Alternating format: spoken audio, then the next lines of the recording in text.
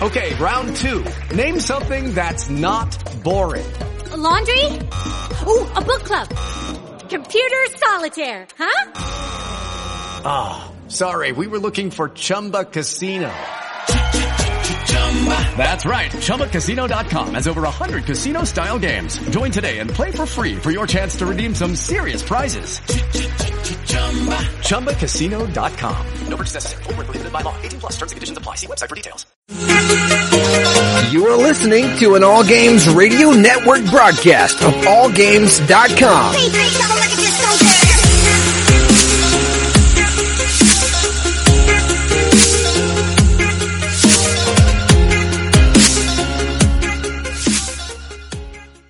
Put that coffee down.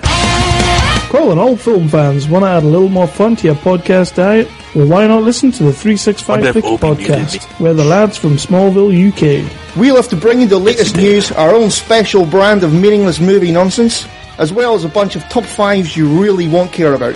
I'm Kev. I'm Chris. We're pissy. We're fanboys. We're having another beer. We're the 365 Flicks podcast. You can find us on Facebook, Twitter, iTunes, Podomatic, and many, many others. Also look for us on musingsofageek.com and wickedradionetwork.com. Sick of listening to all those overpaid movie critics? Then tune into the 365 Flicks podcast, your vocal heroes of pissy opinion.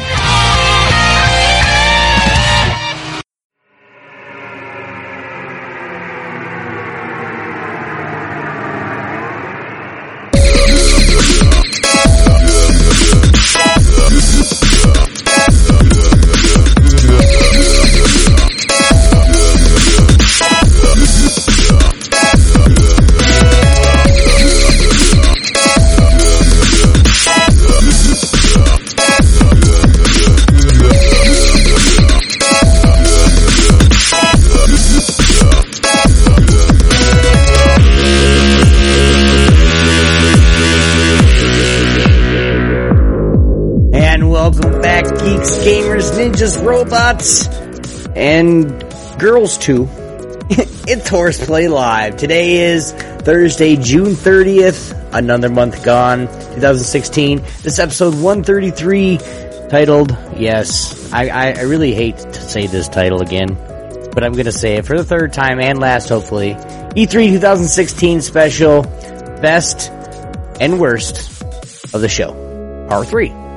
Yeah, we're doing it again. We're gonna beat this mucker into the ground just because.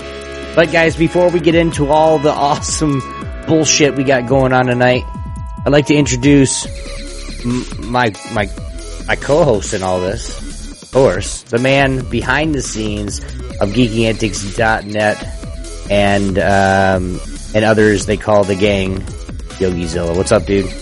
Yo, what is up? I'm gonna have to go helicopters, airplanes, perky nipples, and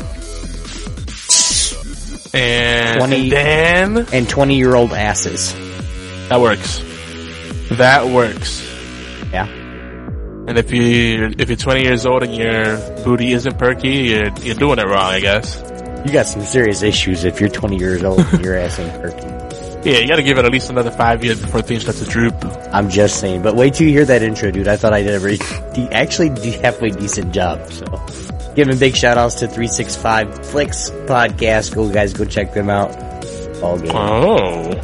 Hey man, I had to give them. Did you throw everything in there? No. Oh, I did number 2, and then I did number 2, and which was 40 seconds, and I did the Flicks, and then I did our jet lag, so. It was alright, it was pretty cool. Pretty fun. Yeah. Number 2 during the intro. I'm gonna go, yeah, I did number 2. I did number 2 in 40 seconds. I made poopy. I'm seriously gonna go to my editor and tie all those together. And then just do all the work and make sure they're all the same level and all that other shit, and actually, so when this happens again, I have it. And I can send it to you so you don't have to keep playing them, because I know you play them all. Well, yeah, I keep them separate. I already have them pretty balanced. I keep them separate so I could always queue them up differently.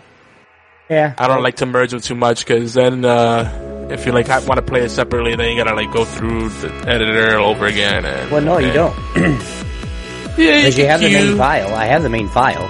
Yeah, right? I know. Which is the single clip, and then I just merge them all together, do a fade in, fade out, like a proper intro. You do the intro, you have maybe a shout out, and then the music, and then you start. Good to go. I'll do it and we'll see how it ends up. How's that? Sounds good. Good deal. and of course, we said it last week. He said it last week, and he's back. Nerds, geeks, the Blades is back. I had a really good segue for you, but I forgot it. Must have pooped it out. None other than my partner in crime of literally. We don't commit crimes together or nothing. Not yet. You can prove. Nah, he's moving up here in a week, but the man himself, Blades. What's up, dude? How you doing? Turtles are out. I like squirrels. I like turtles. I like squirrels. Hello there. What? My name is Bob. Wow. You know, it's so weird not having Skype in the background because there's like no white noise now. It's awesome, isn't it? Yeah. Well, like I said, after every intro, I just mute Skype, so there's no white noise period for me. If you want to mute it, that's fine. It comes out during the show for me sometimes, but post-production I filter it out, so... Mm-hmm. Oh, yeah, it's all good. Not much has changed on the overlay, guys, today, just because we're talking about the same... But a different part of it. This should be the last part of it, hopefully.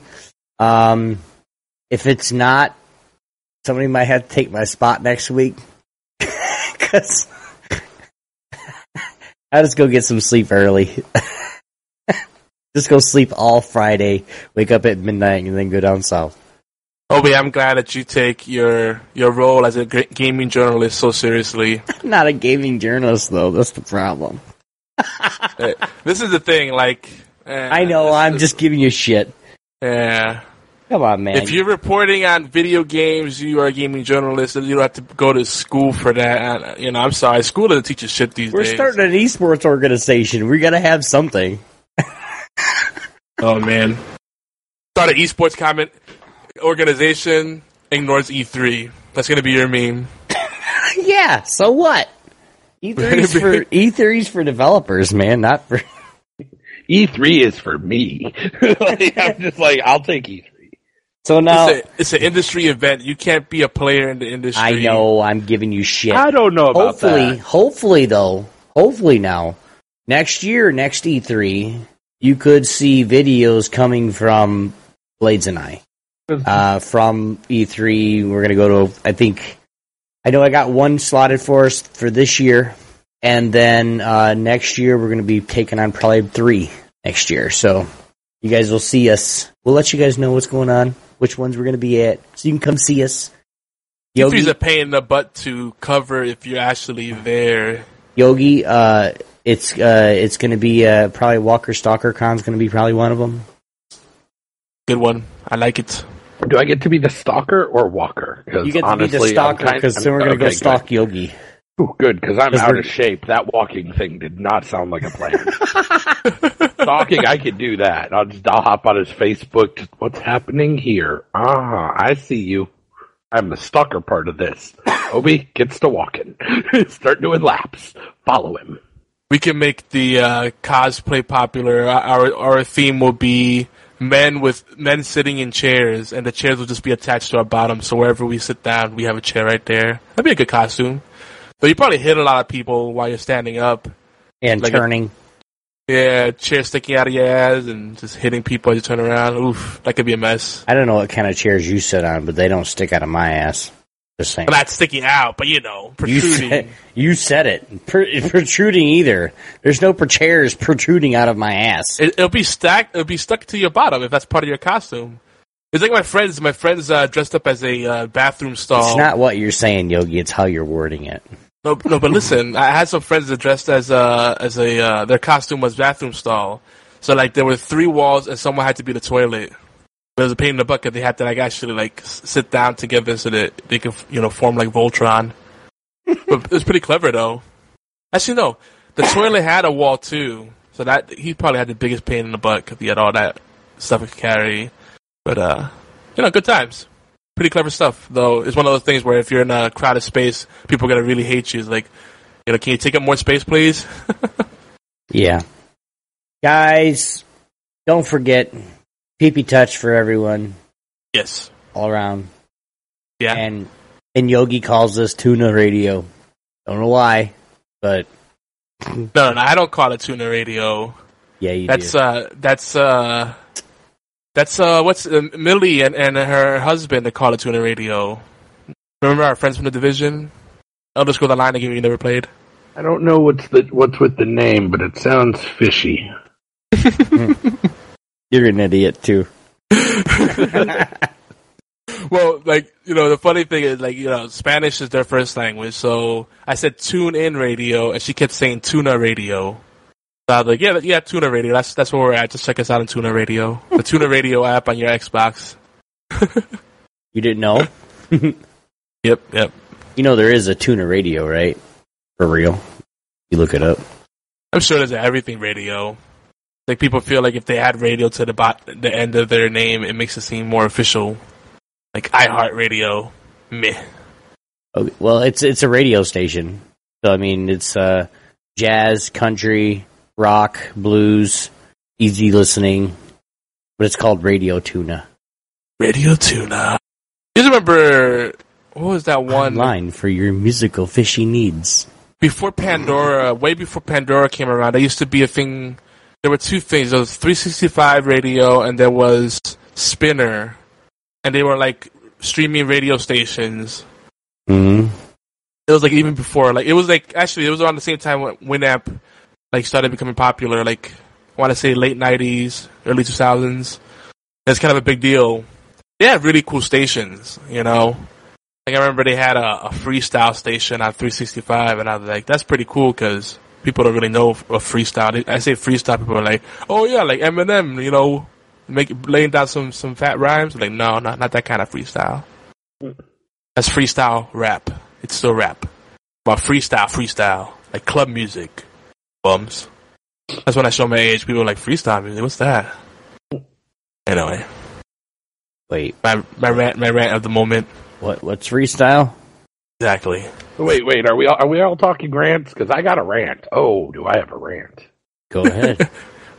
What the hell is Twitch thinking? There is a social eating channel. Oh, man. Wait. Anyone? Wait, what? The thing that bugs me about that, we do stream on Twitch, and we love Twitch. We love the community here on Twitch. But, they cracked down so hard on, channels that weren't streaming video game content. But they've had so many, pointless channels. Like, here's a fish tank. Here's someone playing the piano. And now they're making all these provisions for it. It's like, just let people be creative with it. And they shouldn't let the community police the stuff that hard because people can just be cruel. Just because they don't like the content, they'll be like, oh, it's miscategorized. And that's stupid, too, because let's say you forget to change your category, what you're streaming, now playing. 90% of the time, people forget to change that if they're streaming stuff back to back. And it's a pain in the ass. But now we got social eating. I mean, there's all kinds of weird stuff. I mean, don't get me started on that. Mm-hmm. If they're going to do that, they should start, pulling off strikes they gave channels for non-gaming content. Yep. Oh, yeah. It doesn't make sense. You know what I mean? They're you don't have gaming content. But now we have a channel that's for people who want to eat. Don't get me wrong, I'm fat. I love to eat. If I could just make a career sitting there eating food, by God, I'm going to shoot for it. But at the same time, people who caught strikes because they stopped to eat, SpaghettiOs in the middle of their stream got struck for non-gaming content. It's are you pulling that away and just giving them the option now to go to, social eating channel as I have lunch? What's the plan there? Oh yeah, and the thing that's bogus about the strike system is someone could be in a channel for literally less than a minute and think, and you could be on a tangent and they'll think that's all you talk about on that channel, and then it'll report you, which is stupid. Because everybody goes up on tangent. No one talks 24/7 about video games on Twitch. It's like being a headset, It's the rise of Justin TV. They got rid of Justin TV. They rebranded. They're no longer Justin TV. They're Twitch Interactive. but it's still Justin TV. It's just now they just rebranded it, and now they're expanding back to all this kind of stuff that Justin TV had. So we saw it coming, you know. Beats strikes are in the past, look to the future with bits and food. Food is good. So I like I love the concept of social eating. Anything social is great. You know, social smoking, social eating, social jerking. Is that a thing? It should be. Just give it a month. I'm sure there will be a channel for it. Hell yeah, it should be. I'd be happy as hell. Oh man, yeah. A lot of people probably like that. I also still find it funny that some of the biggest cleavage monsters of Twitch are still around. So, like, you know, I look at the TOS and I'm like, this is one of those things that they only enforce it when they feel like making an example. But if it's someone that's bringing a lot of traffic, they don't care. Basically, they go, well, we've got an algorithm. The amount of cleavage versus the ratio of dollars you bring into us. We're going to figure out whether you get a strike or not. Yeah, I think they said it's, if you bring in 100 viewers per cup size, you're good. That's the rule of thumb. Something like that. So, I mean, I've been to channels where it's literally a huge webcam window and a girl sitting down in her recliner or her sofa just bullshitting about her last date or something stupid that happened to her when she went to the club. You know, and I'm like, oh, this is her intermission. And it's like, oh, an hour later, she's still doing this. Cool. Yeah, there's a few, let's just say, of like streaming like, more girls that are really fucking it up for every other girl, I guess you could say. I'm not gonna say none of them. Sorry, guys, I'm not gonna say any of them. But there's one that actually wears a string tank top. Okay, so she has the cleavage going, and then she wears the booty shorts that the ones that like ride halfway up their ass. And when she sits down, she actually has to spread them apart so she doesn't show her crack or her twat. Nice. And she's got sub button. I mean, she's relatively brand new. Oh yeah. And she's got sub button, and it's crap. 50,000 followers, and like, what the fuck, dude? Like, you just started, and I mean, I see. And it's not about quality content, and not even about having personality. It's about having a good gimmick. Because, like, how many of them have that wall? You see the wall with, like, they have clouds or hearts or kittens, some kind of, like, picture they stick up behind them with a name on it. It's like, oh, the top donators get their name on the wall behind me. Yeah, it's an easy excuse to just, like, turn around and bend over and, like, slap something on the wall. Like, oops. Yeah, well, it's something, like, to the point where, it's kind of funny because I just thought about it. It'd be really good idea. But if it's to the point where I'm going to go hire a girl, right, and hire her for a year, she's got to have big fucking titties. Okay, she's got to be super skinny, and she's got to wear nothing but fucking legal boy shorts, and stream for me for a year straight. Whatever you make, you get 95% of it in tips. Just get my stream all worked up. Just kidding. Well, and Peter brings up another point that I think is funny. He said he doesn't care. If that's the thing, good for them. They have 5 to 10 years to milk it because they only last so long, and it's true. Even with the YouTubers, the ones that have the gimmicks, a lot of the big YouTubers that started before even PewDiePie or around PewDiePie's time, most of them are irrelevant these days. Now. Yeah, like remember Equals 3? Yeah, like that channel is slowly dying because a gimmick only lasts so long, and it's the same reason that you see pro athletes.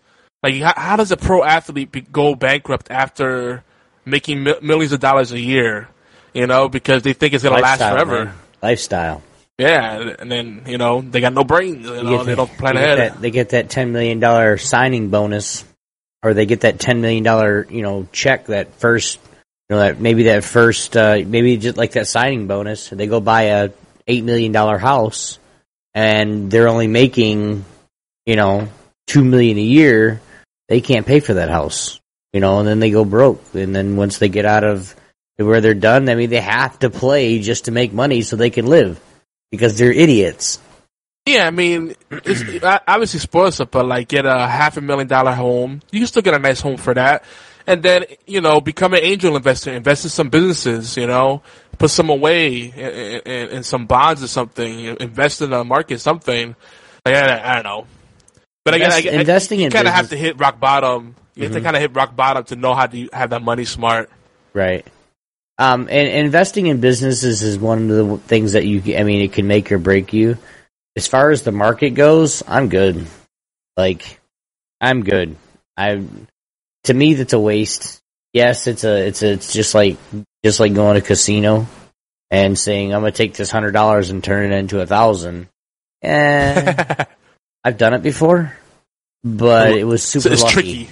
Yeah, it's tricky. Like I pulled a 3 kings out of a flop, and I was like, "Fuck, I'm gonna double down and bet now." And then I pulled a 4th king on the last card on the river. So I had 4 kings, so that paid out. I mean, I left with that it was a $25 hand, $35 hand, and I made $3,500. Okay, I'm done. See ya. Well, you just made money, sir. I don't care. I'm leaving. $3,000 up. People don't know when to quit or how to chill out. And yes, you got money, but you don't have to spend every cent of every dime you have.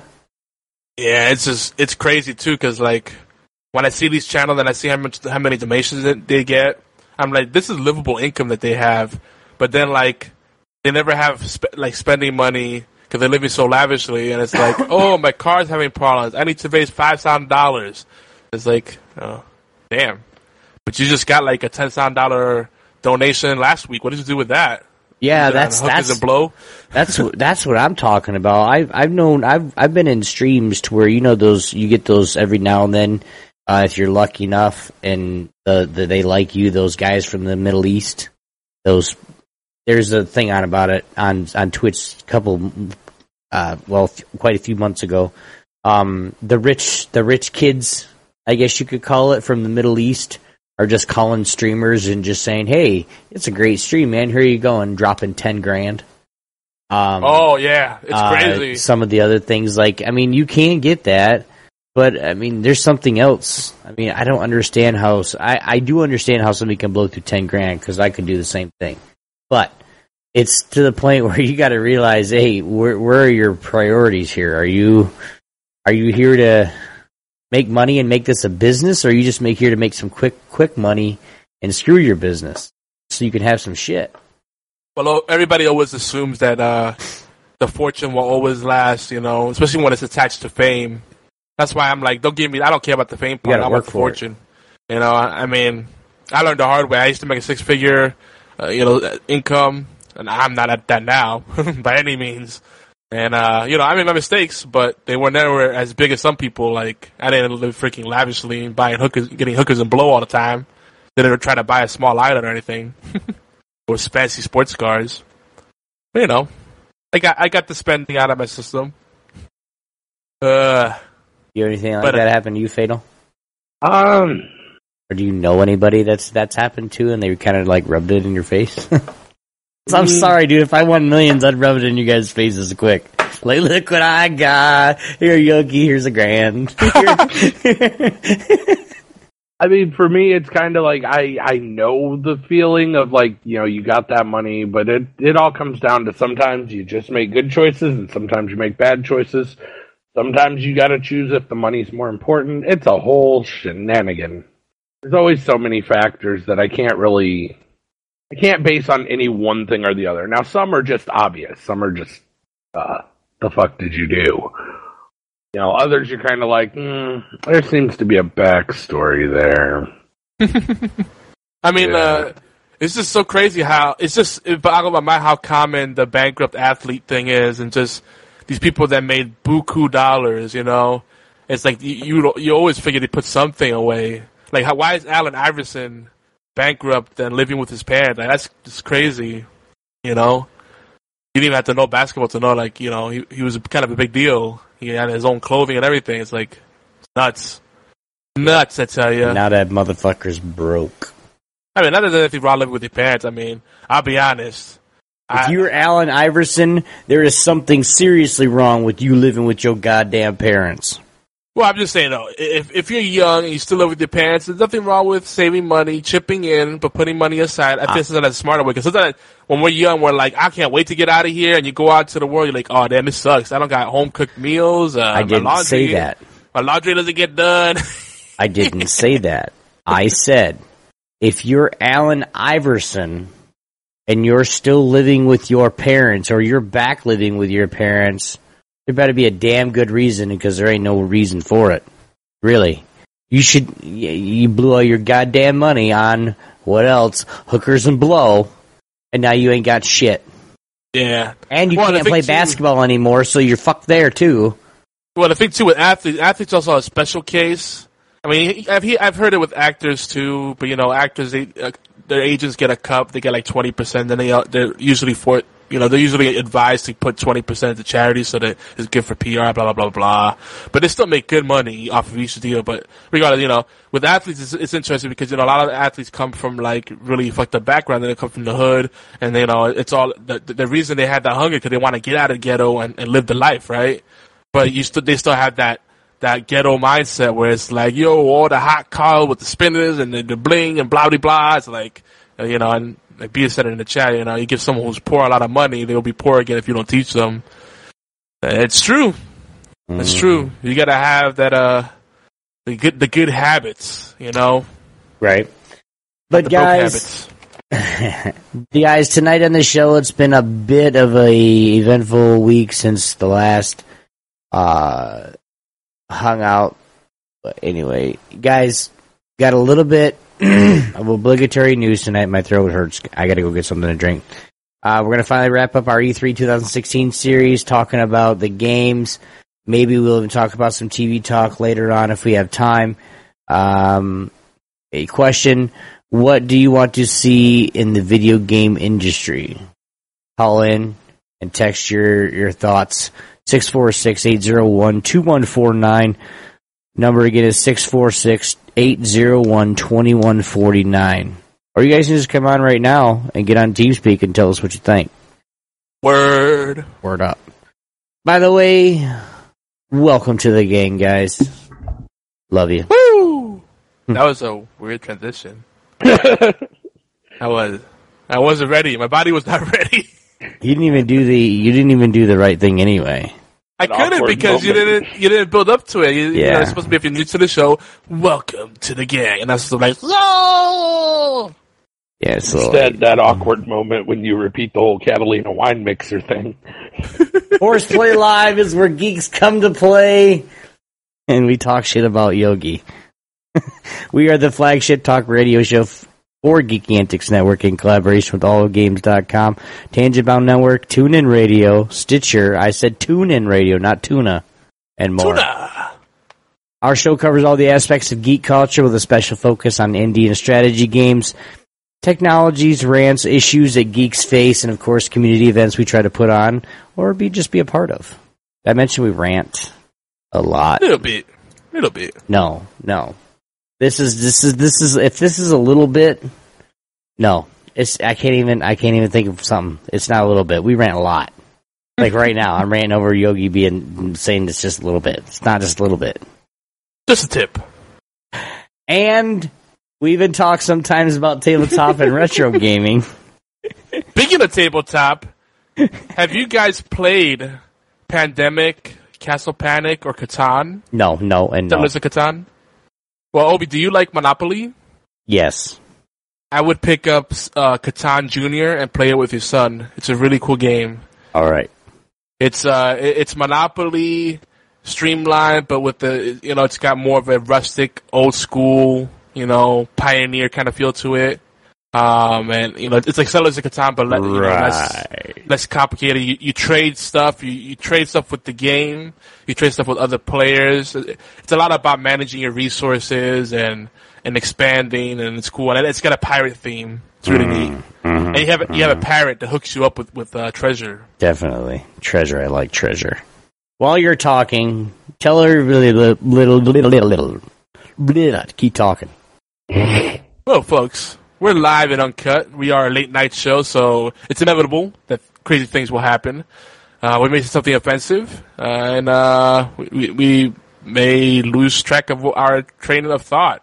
But, keep an open mind. Have fun. Remember, this is HorsePLAY. With a name like that, shenanigans are abounding. And you kind of have to expect that.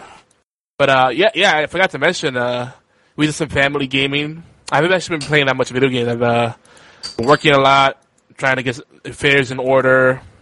Won't get too into it, the nitty-gritty of it, but it's been a good opportunity to play board games and catch up, reconnect with loved ones, kind of disconnect a little bit, and Catan was a big one.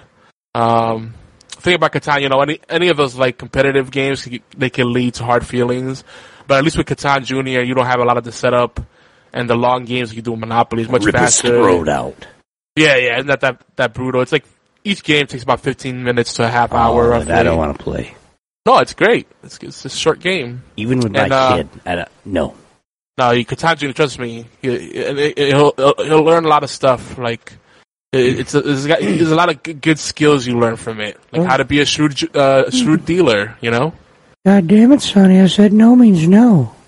But if you want something that's more friendly, where you work against a game and everybody works together, there's always Munchkin. That's always a goodie. Oh no, Munchkin gets cutthroat. What are you? If you were playing it wrong, because Munchkin gets brutal. What are you calling me short? Well, okay, it depends on your group. Because I play with groups where people are they're more friendly. When you get really cutthroat people, yeah, because you can play it more cooperatively. You just wait. You get up there, all of a sudden you're like, I kick the door, I find a fluffy squirrel, and all of a sudden that sucker's got of doom, snarling, voracious, like. That cute squirrel just became a level 38. I need help. You ain't got no help. We should play some Munchkin tomorrow. But actually, a really good one that's good to play cooperatively is Castle Panic or Pandemic. Pandemic has a lot more setup involved and a lot of small pieces, so it could be a little annoying, especially if you have kids running around and may bump into the table or the board. But Castle Panic's really cool. It's a tower defense. It's a board game, and you gotta defend your castle, which is in the middle, from a bunch of orcs and trolls and warlocks coming in. And the neat thing about it, if you played the companion app for Star Wars Battlefront, you'll know exactly what Castle Panic is like. It's all zone based and lane based, and you got to defend against the stuff before they get in and start bashing down your walls. It's pretty neat. It's pretty darn neat. And you pick up your draw pile, you pick up units, and every unit has different kind of like ranges and powers. So like you could trade them with other players so they could use them on their turn, and then the monster units, they have different movement speeds. So each turn they may move, 1 space or 2 spaces or 3 spaces closer to the castle, and stuff like that happens. So like you have to kind of anticipate what's going to happen and trade stuff with other players. So you could get the enemies when they're in the right zone and within range of attacks. It's pretty crazy. Movies like, yeah. I was gonna say, you want to try a game? Try Super Fight. Super Fight's great. Super Fight. That's one of those. Another one that like people get cutthroat. It's that whole, well, my frost giant with a waffle iron could definitely beat, your Batman with a tube of, hemorrhoid cream for sure. I love Super Fight because they took Cards Against Humanity and they built upon that concept. But if you like that kind of game, try Imagine If, or What's Yours Like.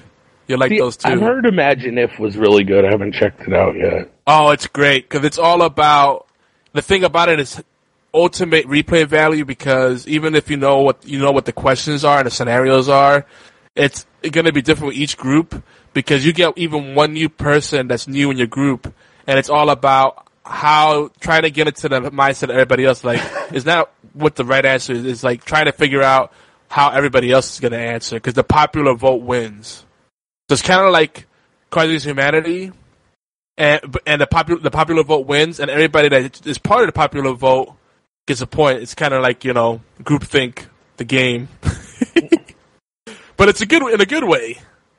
I just completely scare people off from it, like, groupthink. I don't want to be a sheep. I don't want to be a zombie. I refuse to hive mind due to your game, man. I'm not going to conform. Dude, but imagine if it's so good, because all it is a board where you write names in there, and every number is tied into a player, and they'll have different scenarios. Like, which player would be most likely to be the first to eat someone if they were hungry, if they were starving, and then everybody votes.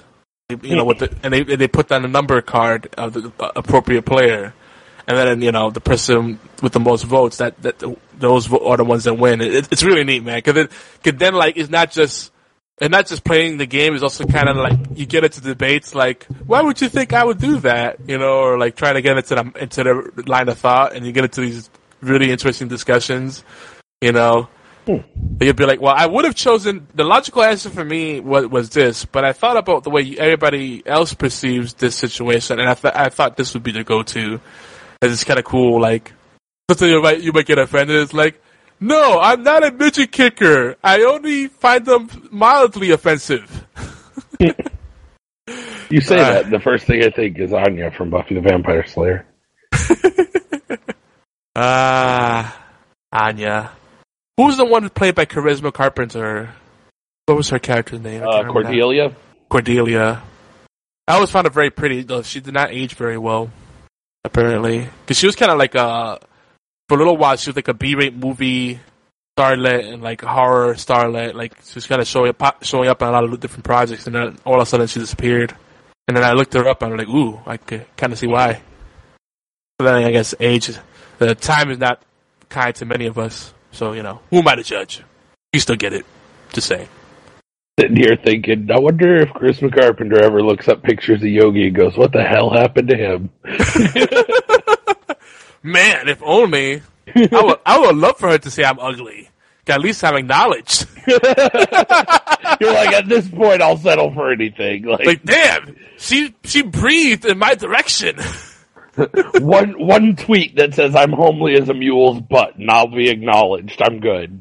Like, oh man, my freaking views and my subscribers just went up tenfold. Thank you, Charisma. And you will be immortalized as a meme. Guaranteed. Just like Star Wars, kid. Oh yeah. Bearded Hat recommends Red Flags. We might have to do a board game episode. We'll have to do homework. Everybody's gotta. Why not? We should wait for National Tabletop. Yes. Though I would like it to be an ongoing thing where we just talk about our latest tabletop thing. Like every so often we'll do a tabletop episode. We do a lot of retro. We haven't done too much tabletop, and I mean we have a whole linen closet full of board games. From the classics like Risk, Stratego, Monopoly, of course. Mousetrap that's always missing that one vital piece. Oh God, tell me about it. Hungry Hippo, like we've gone through so many of those because we always have like the one kid that's way too like eager and overzealous, and it's like bam, bam, bam, bam. His hippo is just super hungry, and all of a sudden you've got no pieces. The hippo no longer like the hippo just gives up on life. It doesn't even bother like opening his mouth even a little bit. It's called Hungry Hippos, not starving animals. Calm down.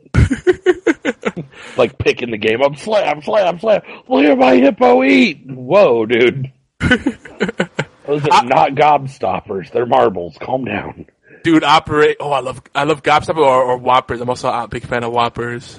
But Operation is another bad one. Where the pieces are always missing. Yeah. Oh, Obi, your family's got to have some board games that are big in the household. Anything? Obi's like, I'm not even participating in this. I always thought that would make a game more fun. Play Hungry Hippos. Play with gobstoppers.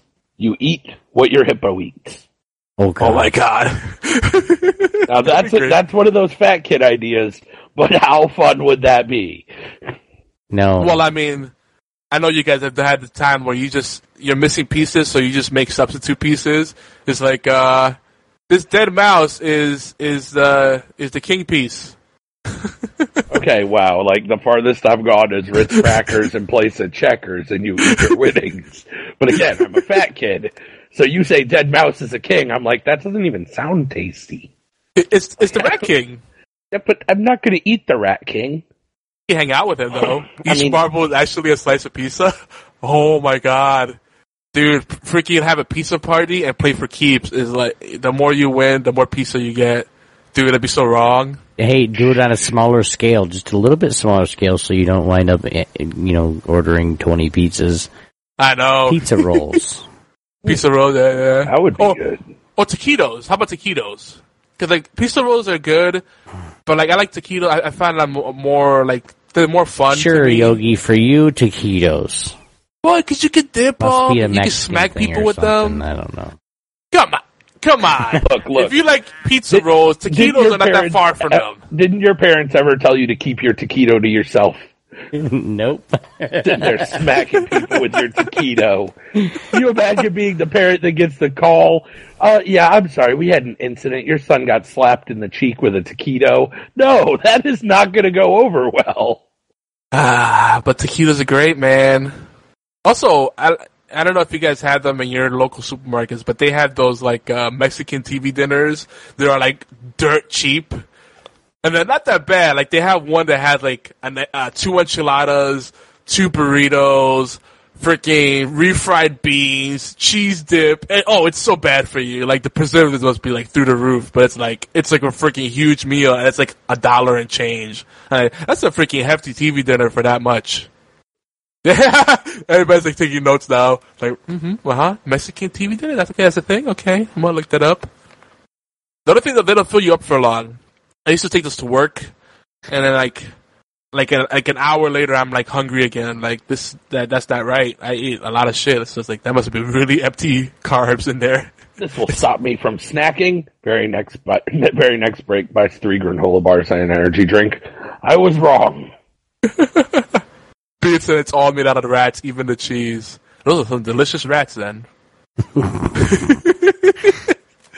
Don't forget, Geeks, HorsePLAY Live is every Thursday, 11 p.m. Eastern Time, 8 p.m. Pacific, 4 a.m. GMT on Twitch channels Geeky Antics and YogiZilla. HorsePLAY Live replay is also available earlier on Thursdays at around 5 p.m. Eastern Time on allgames.com. So here, real quick, COA, PTA, yeah, I forgot. I had it all set up anyway. But guys, seriously, help us out again. I actually was on there lurking on IRC, and I saw a couple of people that I recognized get on. And so for those that did, thank you very much. It really helped us out today.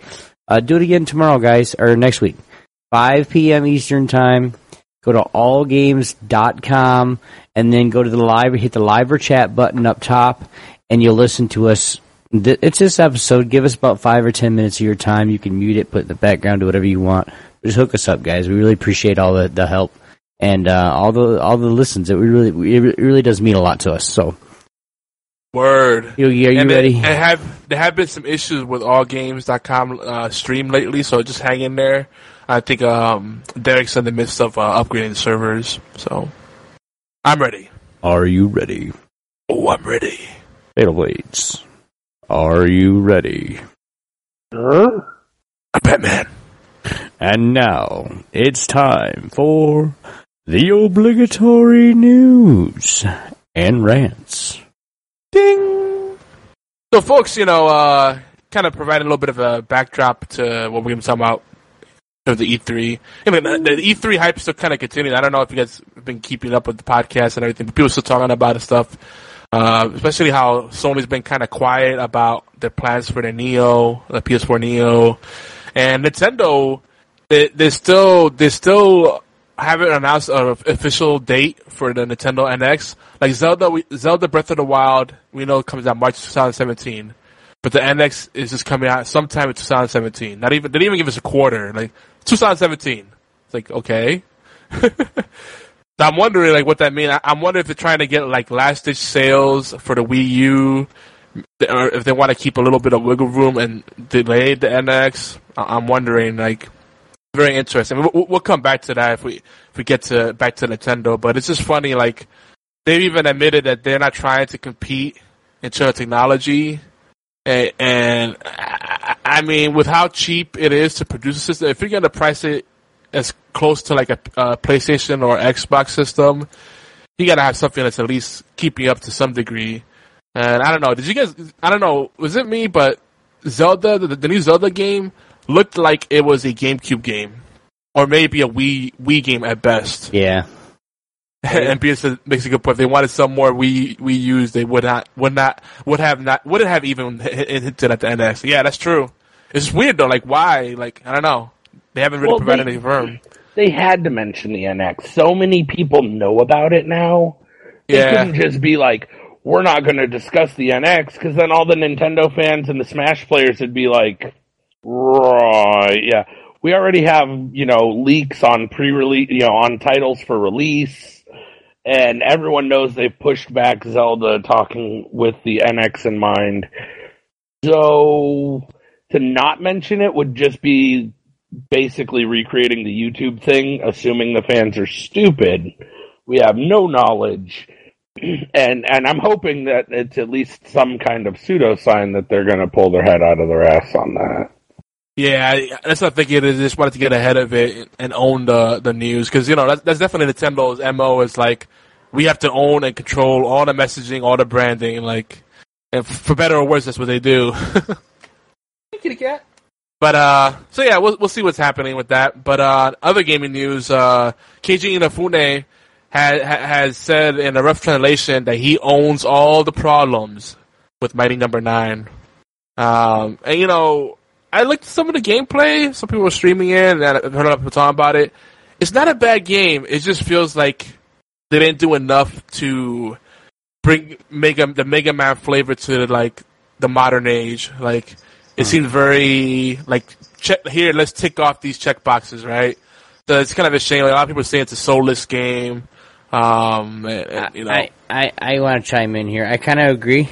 Mega Man died back in the day. Just saying. You can't remake something better than what it was.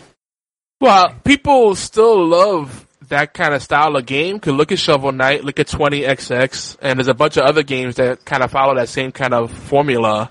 Guacamelee, I would compare in a way. Abyssal City, about the story. There's a lot of games that still have that kind of platforming, kind of action, adventure type of thing going on. 20XX is better, yeah. I know, it's got more polish. And some people were saying that the graphics look terrible, like they kind of went with the 3D graphics instead of just going for pure, like, good-looking sprites. And then they were saying that there's too much voice, too much talking, and not enough action, and the bosses are, like, sometimes unforgiving. I don't know, it's a shame. But, it's kind of to be expected because, like, when you look at a game, this game is released on every platform possible. It's like on, I think it's even, isn't it on PS3 as well, and 360? Like, it's on everything possible, even mobile platforms, handheld systems. So, I think they bit off more than they could chew, and because of it, I don't know why my excuses for them, but it's a shame. I'm a huge Mega Man fan. I kind of would have liked to see a new Mega Man Battle Network. That's not Mega Man, because obviously Capcom isn't letting that go. But Battle Network was a good series. That's a shame. So much potential there. Yeah, anyway, it's okay. For the Minecraft fans out there is apparently more Minecraft camps popping up. It's not really news, but it's kind of neat, like how this is still a thriving ecosystem, and there's still a lot of potential for anyone that wants to invest in Minecraft and like make mods and create communities around Minecraft. One of the ones that I was looking into is Connected Camps, which they offer virtual camp environments to teach kids coding, design, and citizenship. And no, this is not a paid sponsor yet.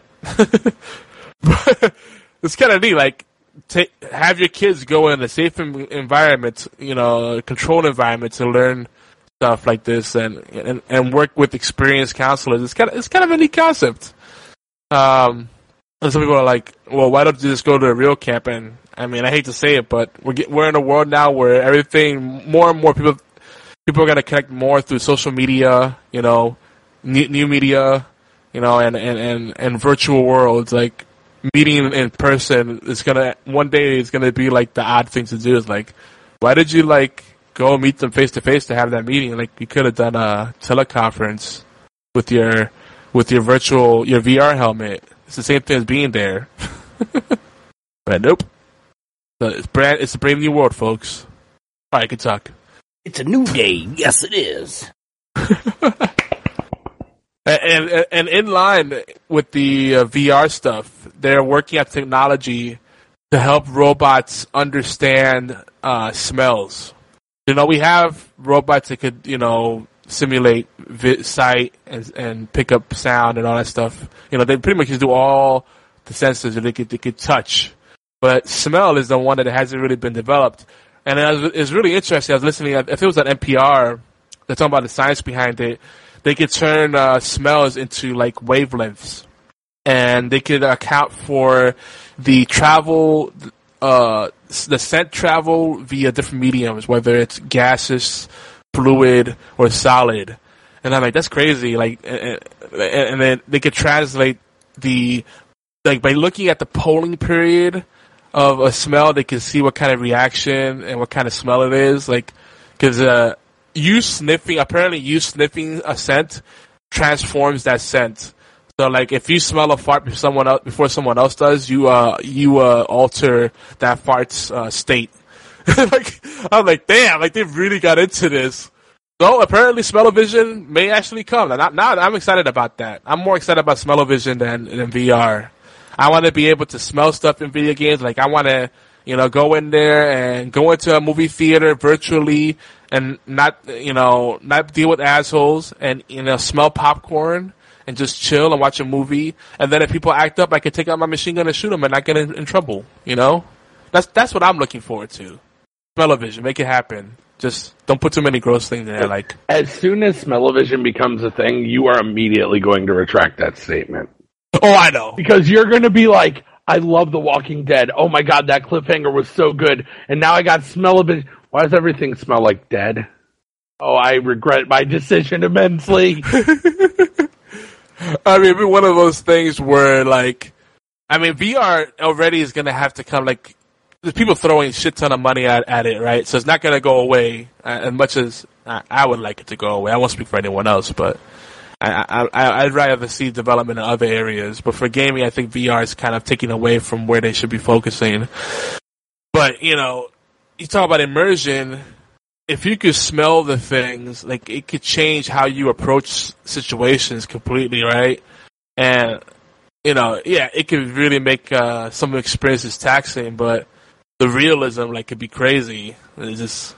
at that point, you're looking at Full Dive, and the second a game comes out with the words Aincrad anywhere on it, I ain't playing it. But still, it still beats the alternative, which is putting on a VR helmet and falling out your 4-story window. So... Okay, first off, that is natural selection. You put a VR helmet on with an open window on the 4th floor. Later, sucker. You were asking for it, okay? Mother Nature was just like, you want it, you got it. Dive. That's Full Dive right there, okay? Full Dive, literally. I see what you did there. That's just, that's on you. That's, you can't fix stupid. That is on you. But I'm on the 4th floor. I'm gonna just go play, VR FIFA on the roof of this here, hotel, because I'm a genius. And I would like to think that I'd feel really bad when I hear those stories, but then these are the same people that were probably throwing Wiimotes into the TV, so, yeah. Yeah, and I agree with the natural selection argument. I mean, it's only natural. Yeah. I agree. What else? Just a few more things. Twitter. We were talking about SoundCloud and how they were struggling financially, but Twitter just threw a shit ton of money at SoundCloud, so they have a $70 million, let's call it a mattress, so it'll protect them for now. It'll buy some time, but SoundCloud I think they need to rework their revenue model and diversify, because there's a lot of competition out there, and SoundCloud used to be the only Coke in the desert, but not so much now. What else in the news? I mean, there's been some other things, but I think the biggest thing people have been talking about is the whole the UK is seceding from the EU. They want to be separate from Europe. Interesting. Apparently, to finalize voting, it'll take a minimum of 2 years, and it could take a total of 10 years for everything to be completed, because they have to they have to invoke Article 50 or some weird thing. I mean, I don't really get into politics. The Shadow Proclamation? Yeah, let's go with that. And I knew it. You know, it's death by French ticklers. I don't know, something. You know, a duel with Nerf guns. That'd be fun. That'd be awesome. Dude, we had a year. I don't know what happened to my family, but even I got into it. We all got into Nerf fever. And anytime like Toys R Us had like a sale on Nerf stuff, we just bought up so much Nerf stuff, and we'd go out into like the woods and just have like Nerf battles. It was insane. Just the amount of stuff. And the kids would get mad at me because I'd always have like the really OP guns, like the Gatling gun and, you know, little multi-shot shotguns. Good times. Or the sniper rifle that, like, freaking, you, like, slam the pump and it shoots the dart all across the freaking... Oh, good times. It was fun. That was when my kids were still cool. Now they hate everybody. Yeah, all kids do. My kid hates me a lot. Chime in. Oh, I'm still doing quite a bit of stuff tonight while you were talking, so... You're playing Hearthstone, aren't you? I am not. I'm actually doing, business. PB Touch business. I gotcha. No, not that business. I wish. Doing org business. Sorry. So, Prime Minister David Cameron resigned, and I don't blame him. Get out of that mess. Yeah. But I think the interesting thing for those of us that don't care about the politics of it and don't live in the UK is it's going to impact the global economy, because doesn't Europe have like this whole VAT, like their own sales tax, and They all have their own, like, they all have to, like, all members of the, you know, European Union have to, like, they have to agree on import-export kind of things and all those kind of deals. So it's going to change how all that stuff manifests. So I wonder how, like, that's going to impact online shopping. And, you know, there's going to be like a domino effect, I feel. But, of course, you know, we won't see it for at least 5 years, I think, before the real impact is there. This is interesting. Something to keep an eye out for. If you're an investor, you know, there's already people pulling out of certain markets and preemptively acting on the news. I mean, it was a shitstorm the day this news came out. Like, the All Games chat was, like, all over the place. Like, yo, it's the end of the world. Jesus Riots are going to start. Anywho, moving on. One last bit of news is kind of interesting. I don't know if you guys use Uber too much, but Uber has this thing called surge pricing. And it's kind of an interesting thing, like if you're a business owner, or if you're playing with any kind of business ideas. With surge pricing is whenever demand is the highest, they could charge 5 to 6 times as much on their fares.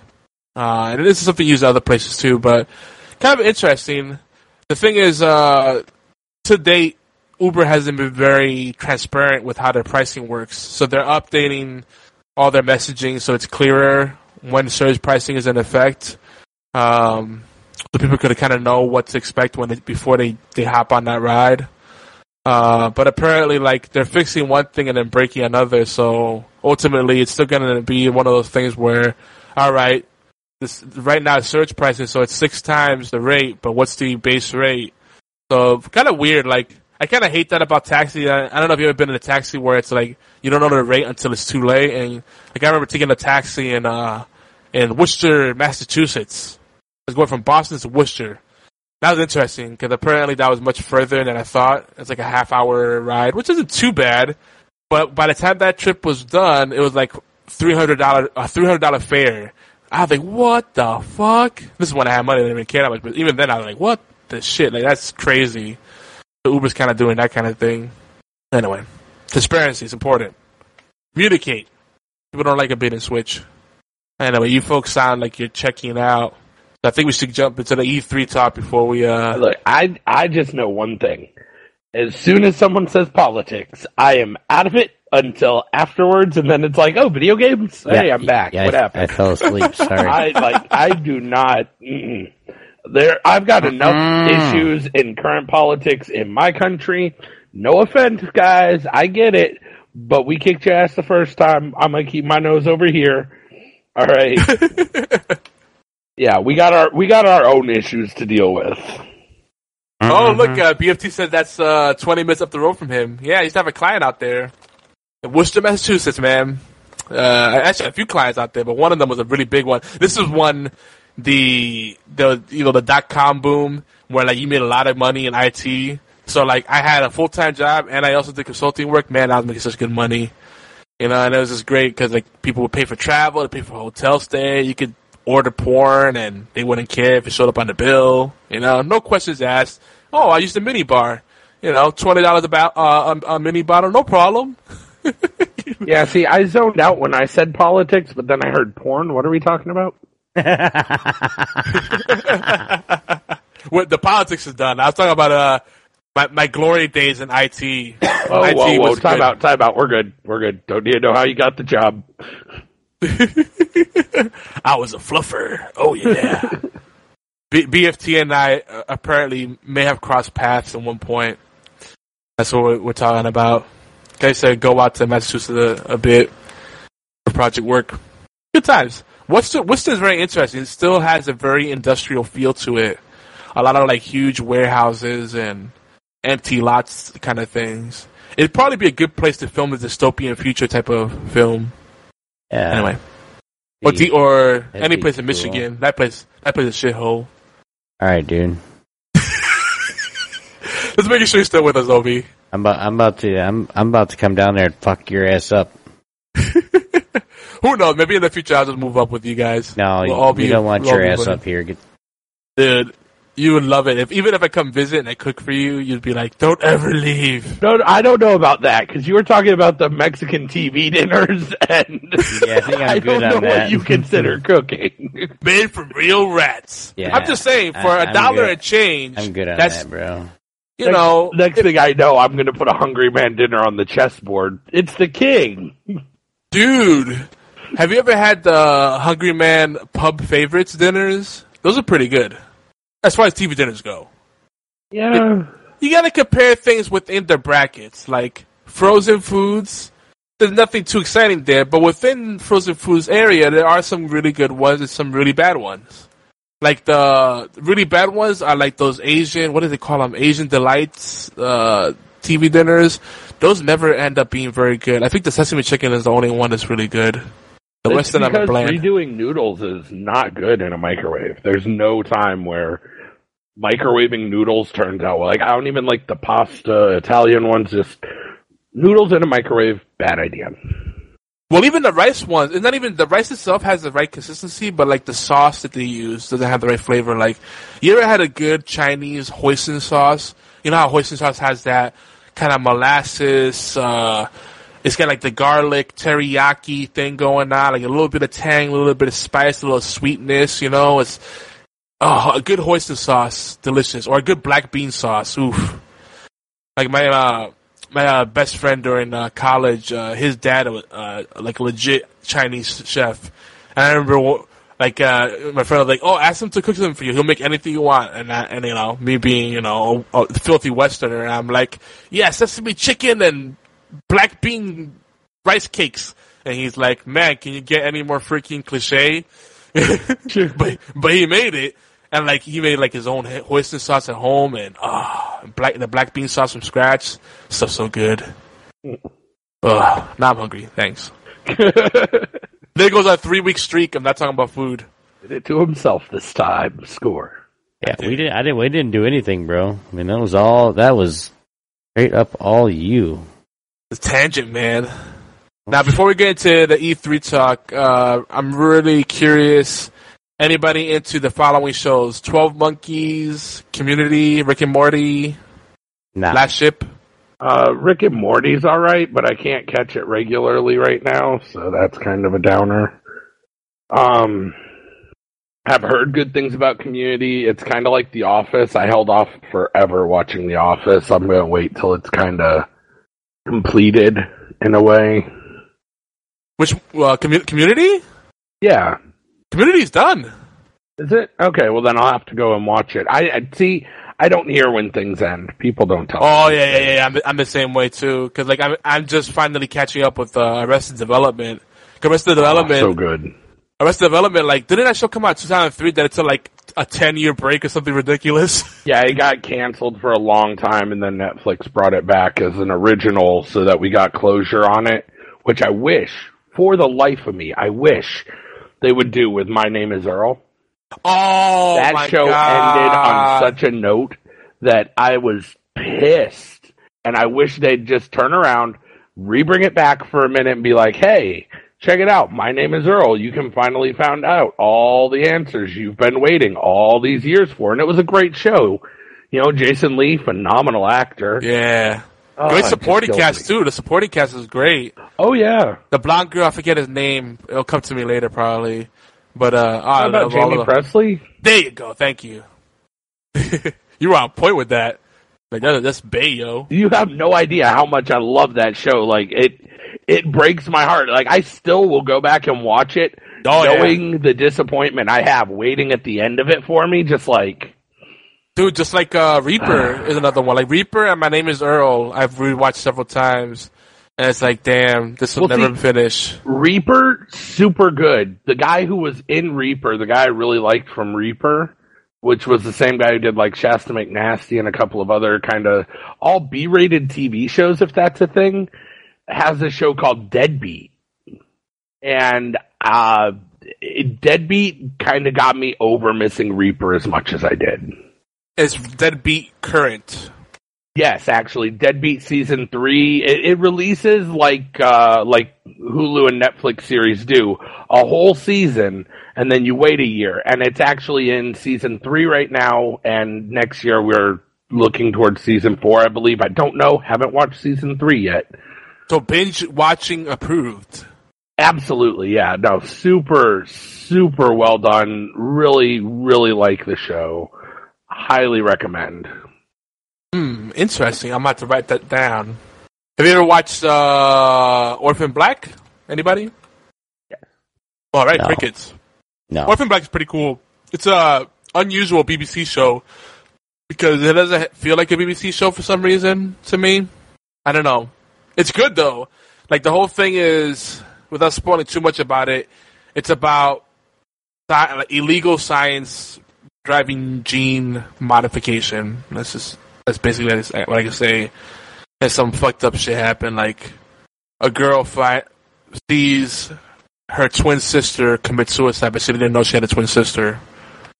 And it's pretty graphic for a TV show. So, very good way to start off a show.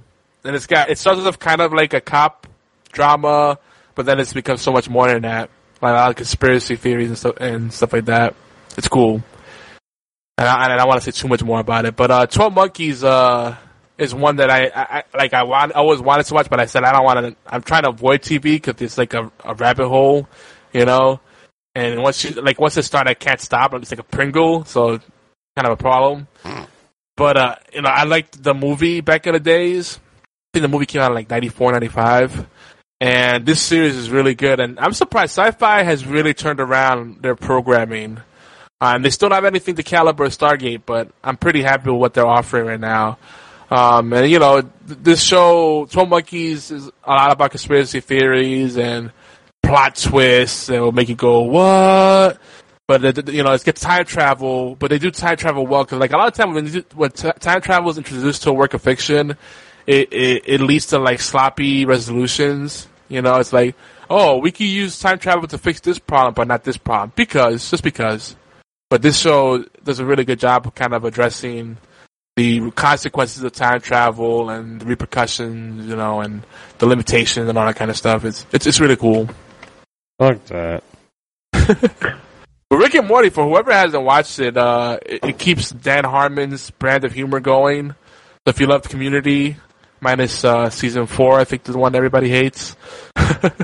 Rick and Morty's right up there, and it's got like kind of the Back in the Future vibe, and it's got a lot of pop culture, geek culture references, and it's really cool. That show was actually a lot darker than you would think from a cartoon. Holy shit. It's Adult Swim cartoon, though. I mean, you have to take that into account. Yeah, but like even considering that, like, then again, is Mr. Pickles? Yeah, but Boondocks. I'm sorry, not to say. Boondocks wasn't as dark as Rick and Morty. Like some of the shit that happens in Rick and Morty is fucked up. What about Moral Oral? Okay, but Mr. Pickles Adult Swim. I forget. Not sure. Never actually heard of it. That's a fucked up show too. It's about a Satan worshipping dog, and that's all I'm gonna say. Imagine Courage if Courage didn't give a fuck. That's Mr. Pickles. Yeah. But good times. So anyway, let's go to the E3 talk. Oh, we want to open this up? No, I don't want to do it today. Okay. So yeah, this is the good, the bad, and the fugly, part 3 of E3. We're wrapping up the E3 series. We talked about, the last few shows, we kind of talked about the general tone of the different conferences. And some of the things that we were expecting that were missing in action. I want to add to the list of missing in action. I'm surprised they didn't touch upon Shenmue 3. That was such a huge deal last year, especially during the Sony presser, and not even a passing glance. No Man's Sky as well. I know it's coming out, but I honestly think they're holding Shenmue, as bad as this is to say, for next year, because although Kickstarter's going well, I don't think they have enough development to show it off this year, so they had to basically hold off pushing till next year. But they can do it in such a way that next year they show it and then go, by the way, available next month or something, So it's not that super long wait, but there's always going to be those development problems where if you can't get a demo out by E3, I mean, it's a rough deadline, and if they don't have it, it's better to show nothing and ignore it for a year than to show absolute garbage and bury it before it gets started. I agree, but my counter argument is we had a 5-second, maybe the extended cut is like 20-second, The Last Guardian trailer, where we still don't really know what it's all about. And, like the Sony press conference was all games coming out in 2 to 3 years. Like none of it is coming out this year, not even for the holiday season. So, like maybe 1 or 2 games. So I'm like, if they're looking ahead of what they're showing, really the brunt of the stuff that was coming out this year for them was all the VR stuff, which I'm sorry, I can give 2 shits about, I might care. There's a couple of VR projects, but interestingly enough, the VR projects I'm really hype about are not looking like PS4 VR. They're all independent projects that people are just kind of working on that seem really cool. Like, who was it? Observer.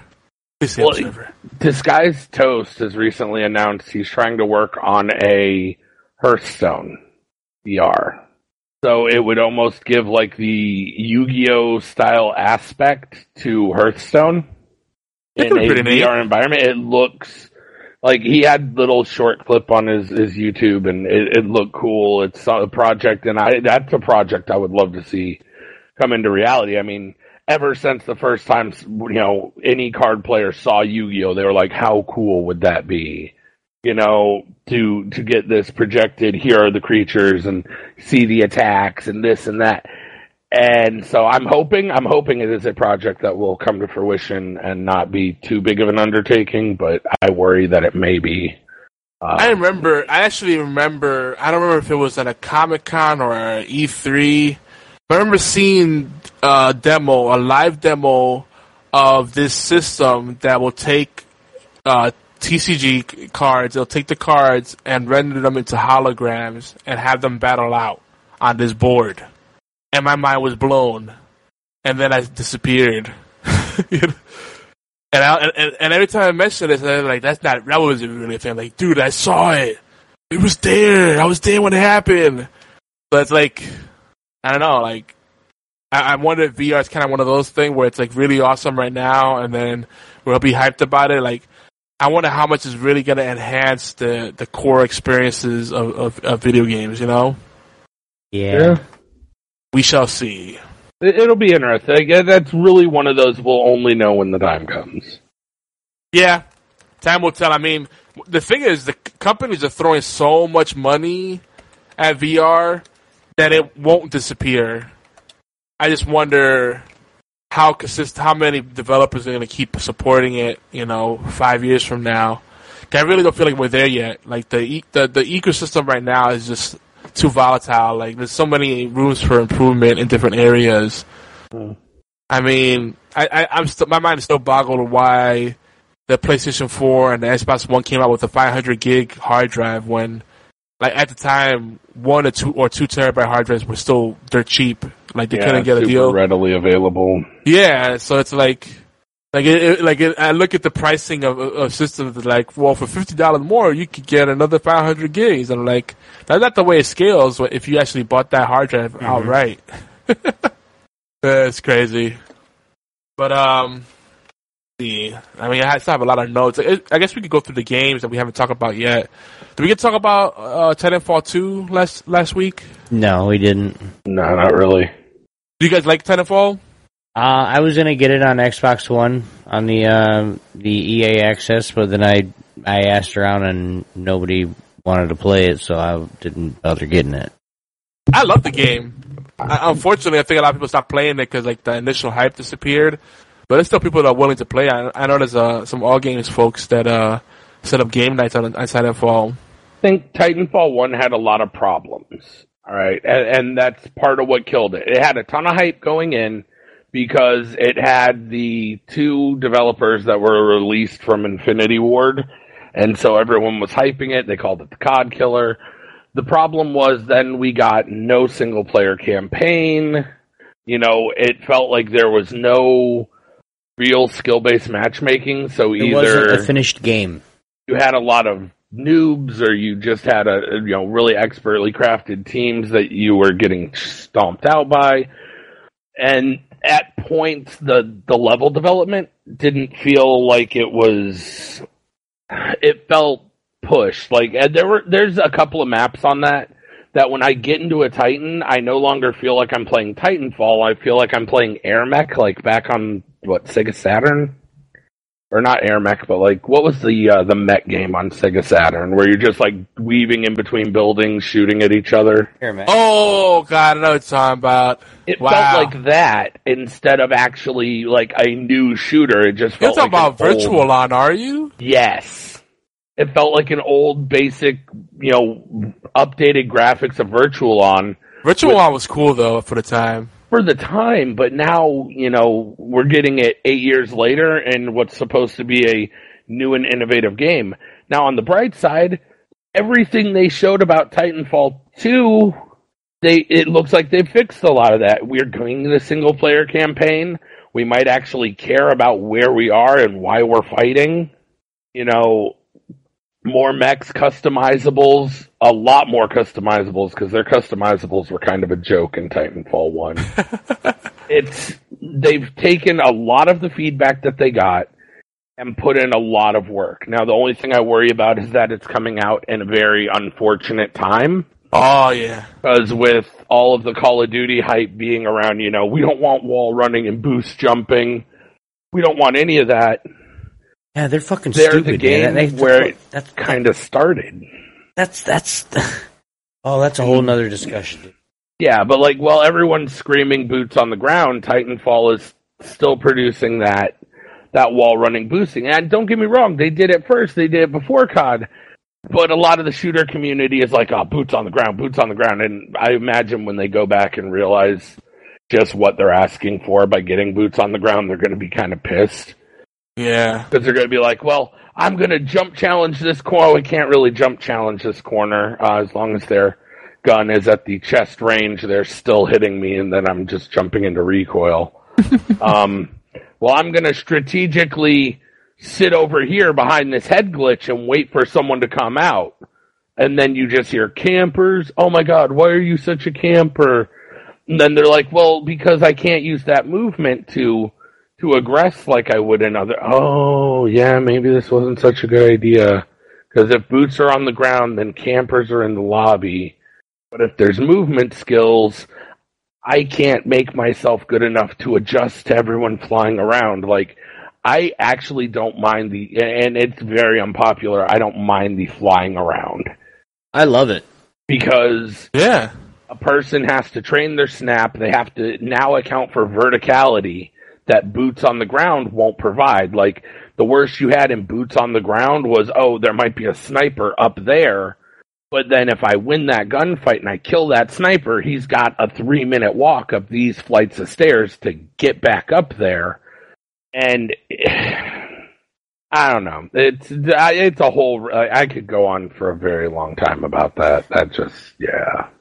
Well, I think a lot of. Go ahead, Obi.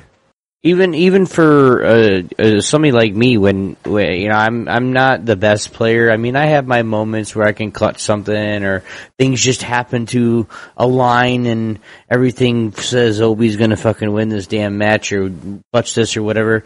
But I lose a lot. So like, even me being a shitbag player, I'll say shitbag tier, because there are some. There are some that I'm better than too. So. But it's even when you get down to there, it's to the point where I don't really care. Like, I get to fly around now. I'm starting to learn how to use that boosting and wall running and doing the different runs around the maps and everything, and I'm having fun. Bitches that fucking, we gotta get boots on the ground. Yeah, go suck one. This is how Black Ops is evolving. Because they do. They have Black Ops has to continue to evolve, or they're gonna die. I'm sorry. Well, not for nothing, Hey, Ozzy, what's up? Call of Duty is more of a arcade style shooter. It's not a tactical shooter. I'm not saying there's not strategy involved, but it's more fast paced, and more of a visceral Twitch experience, right? It's about reaction times and having good moves and perfecting your maneuvers. Where it's not so much about, like, flanking and, being all methodical with your movement, like in a Rainbow Six Siege or something like that, And it's a very different kind of experience. So people are asking for boots on the ground. They're just mad that they can't camp as effectively. That's what I'm hearing. Oh, they're just mad because they can't jump shot. Because I'm going to tell you something right now, and Fate will probably agree with me. 50% of the newbies that try to start doing jump shooting, they wait till they're almost on the ground to shoot because they can't snap to the aim. So when they hit that ground, they have that recoil and they bounce up, so all their bullets go right to the ground or over their head. And they get pissed off because then the other guy just guns them down because he's standing there. So it's little things that you can learn. Doing things will make you a whole lot better. All you do is takes time to learn it. Anyway, what's next?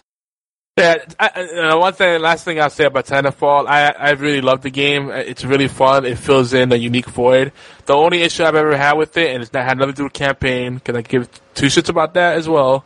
But I do realize that's what people.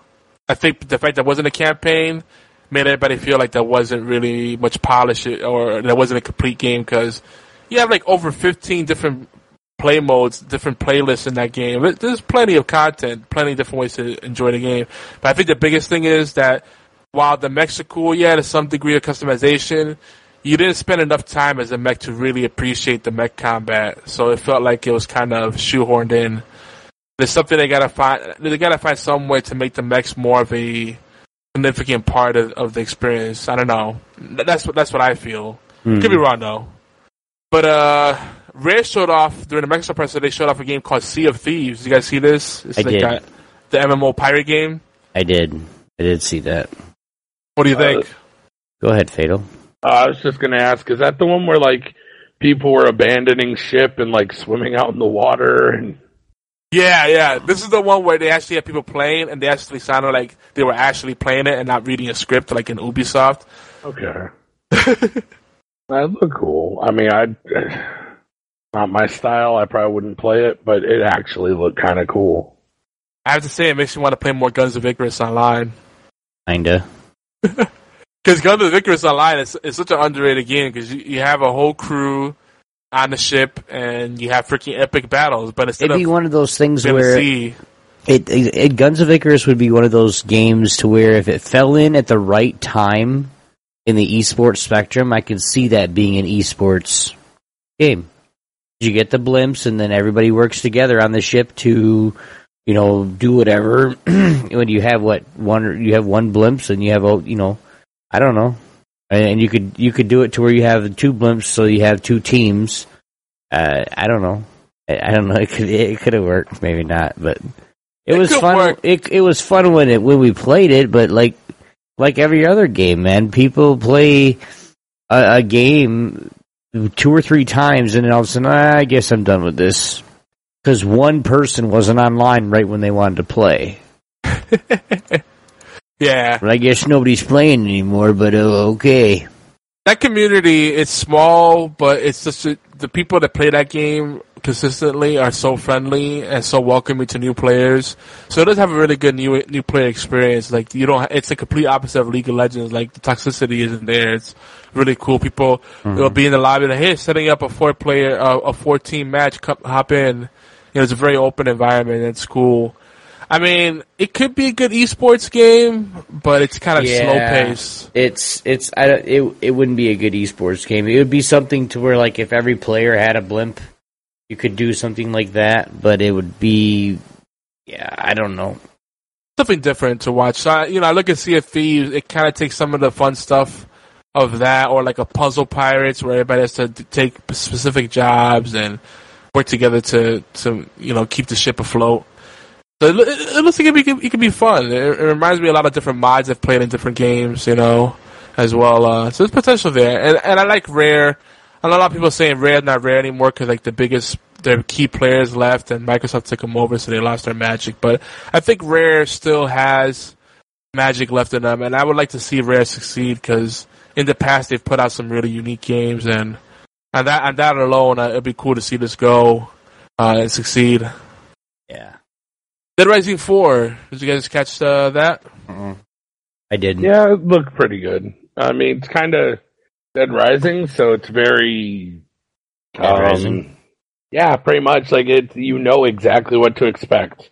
Shit tons of zombies, funny, campy moments, usually one very niche, almost mandatory, either other Capcom reference or...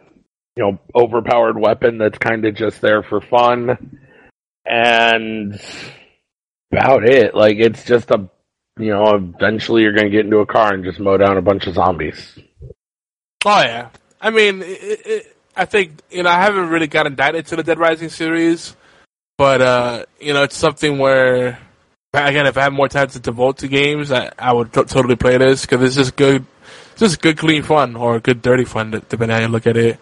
I mean, it's zombies, but it's silly. Like, it's camp to the upteenth power. Like, you just make insane weapons and then mow down zombies, While wearing a servo bot head. Yeah, exactly. You could even, so many little Easter eggs, like, you could even be Mega Man, I think, in Dead Rising 3. If you, like, beat the game, you have to, like, hit certain conditions, you could become Mega Man and like, use your Mega Buster throughout the game in your second run. Like, little things like that are neat. And also, as much as we shit on Capcom, I'm still happy to see them making games rather than just putting out HD remasters, because I'm sick of companies doing that. Not that they're not doing that, but at least they're putting out something relatively new, fresh. So, I mean, Capcom had, like, I think their bigger announcement easily was RE7, though. Yeah. So, the thing about it that's tragic is that, they that came as also alongside the fact that it's going to be VR ready, right? It's going to support PlayStation 4 VR, right? And they had the demo, the kitchen demo, but that demo isn't representative of what the game is going to be like. It's just, it's supposedly, from what they said, it's going to show you what their engine is capable of doing. So everybody's like getting butthurt. They're like, this seems a lot more horror focused than Resident Evil has ever been. Like, is there going to be any actual fighting? So people didn't realize, like, if you actually looked at the button mapping, there was actually the button mappings for related to fighting. So there's going to be fighting, but the demo doesn't show that. So I don't know if it's going to be, like, it almost seems like they're almost rebooting it. They said it not, but they called it Resident Evil Biohazard, like they're going back to the roots. Biohazard is what Resident Evil was called in Japan. So I'm wondering if they're trying to go more with like almost like a Silent Hill kind of flavor, like more horror than survival. Less into action. I just want to know, will there be a VR Jill sandwich? Mm-hmm. Nice. I don't know. You like Jill Valentine? I'm more of a Chris Claremont kind of guy. He's a hottie. So you're gay and he's not. Got it. Actually, no, I like Leon. Leon Washington. He has a good set of hair. Again, I know you remember the Jill sandwich memes. You have to. Everybody knew them. Vaguely. Oh my gosh! Like, there's a part where that means he doesn't remember shit. There's a part where you escape the walls from crushing you, and if you do it just right, when you step out, he's like, "You almost became a Jill sandwich." Oh yeah, I recall this. From there were Jill sandwich memes as far as the eye could see. Jill's also like one of the more popular characters too, for some reason, as far as the female protagonists go. Yeah. Damn, dead silence.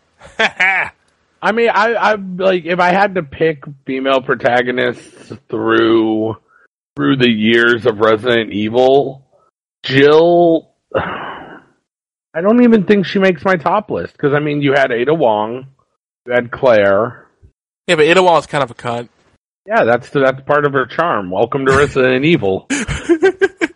And she's always freaking escaping before, like, she finishes her sentence. Stop being a sexist, Yogi. I mean, I'm just saying, that's the smart thing. Like, I'll level with you. If I was in this zombie survival zone, and it's like, hey, we can stand around and talk, or, hey, look over there, and I'm fucking gone. Next thing you know, there's a wall of zombies on you.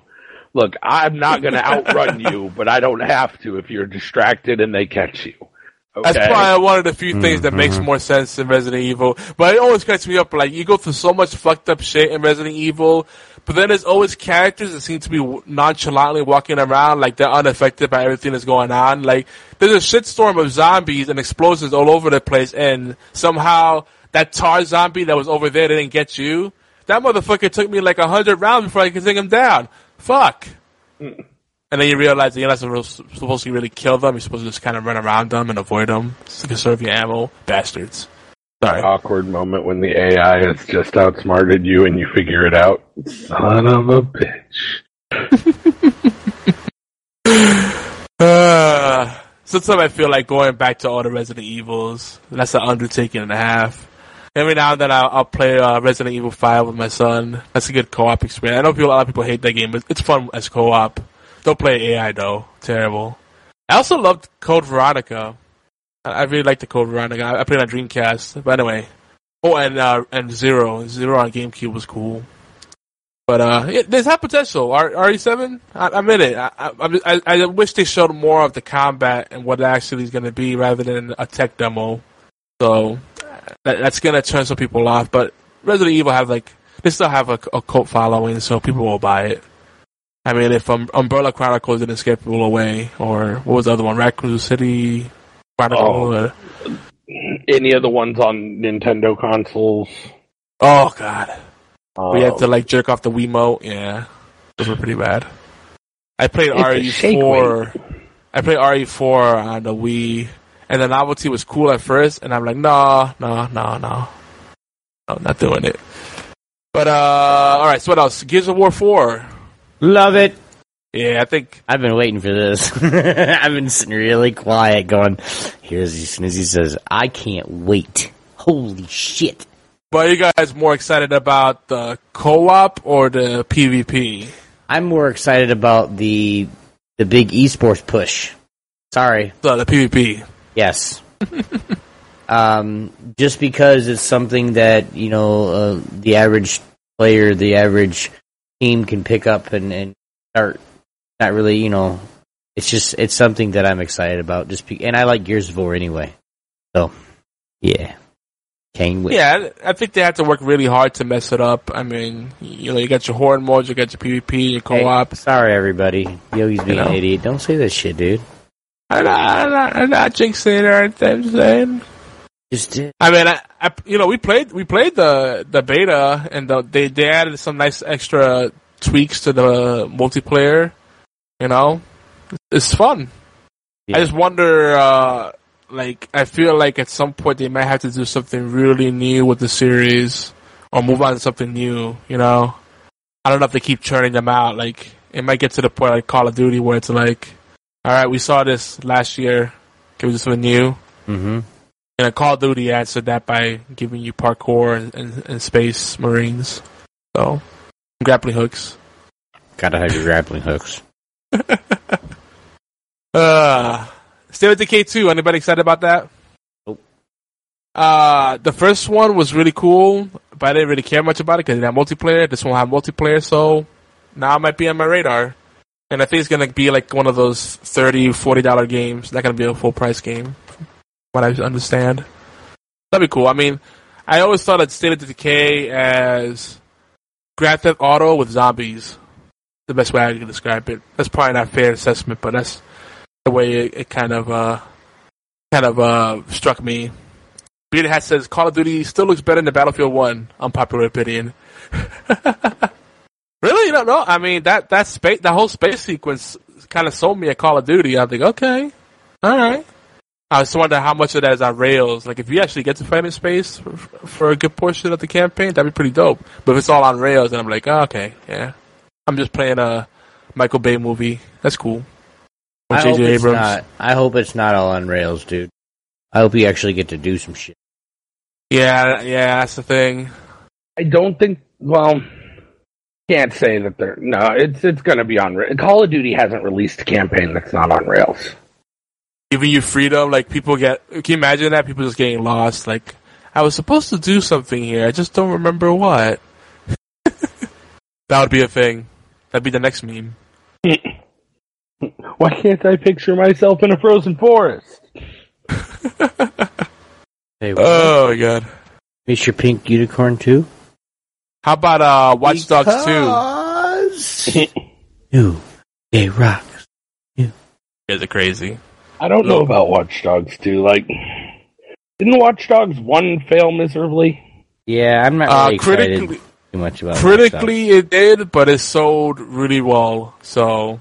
Yeah, but then I heard a lot of people regretted that decision. That's the thing, though. Since it sold really well, like, they're making another one, and they're making a movie. Yeah, but you had almost 26% return rate on that game. I'm not holding my breath. I think, the only thing I really care about as far as Ubisoft right now is all the Tom Clancy stuff for the moment. Because I'm burnt out on Assassin's Creed. Because I'm tired of fucking playing all these fucking games by myself.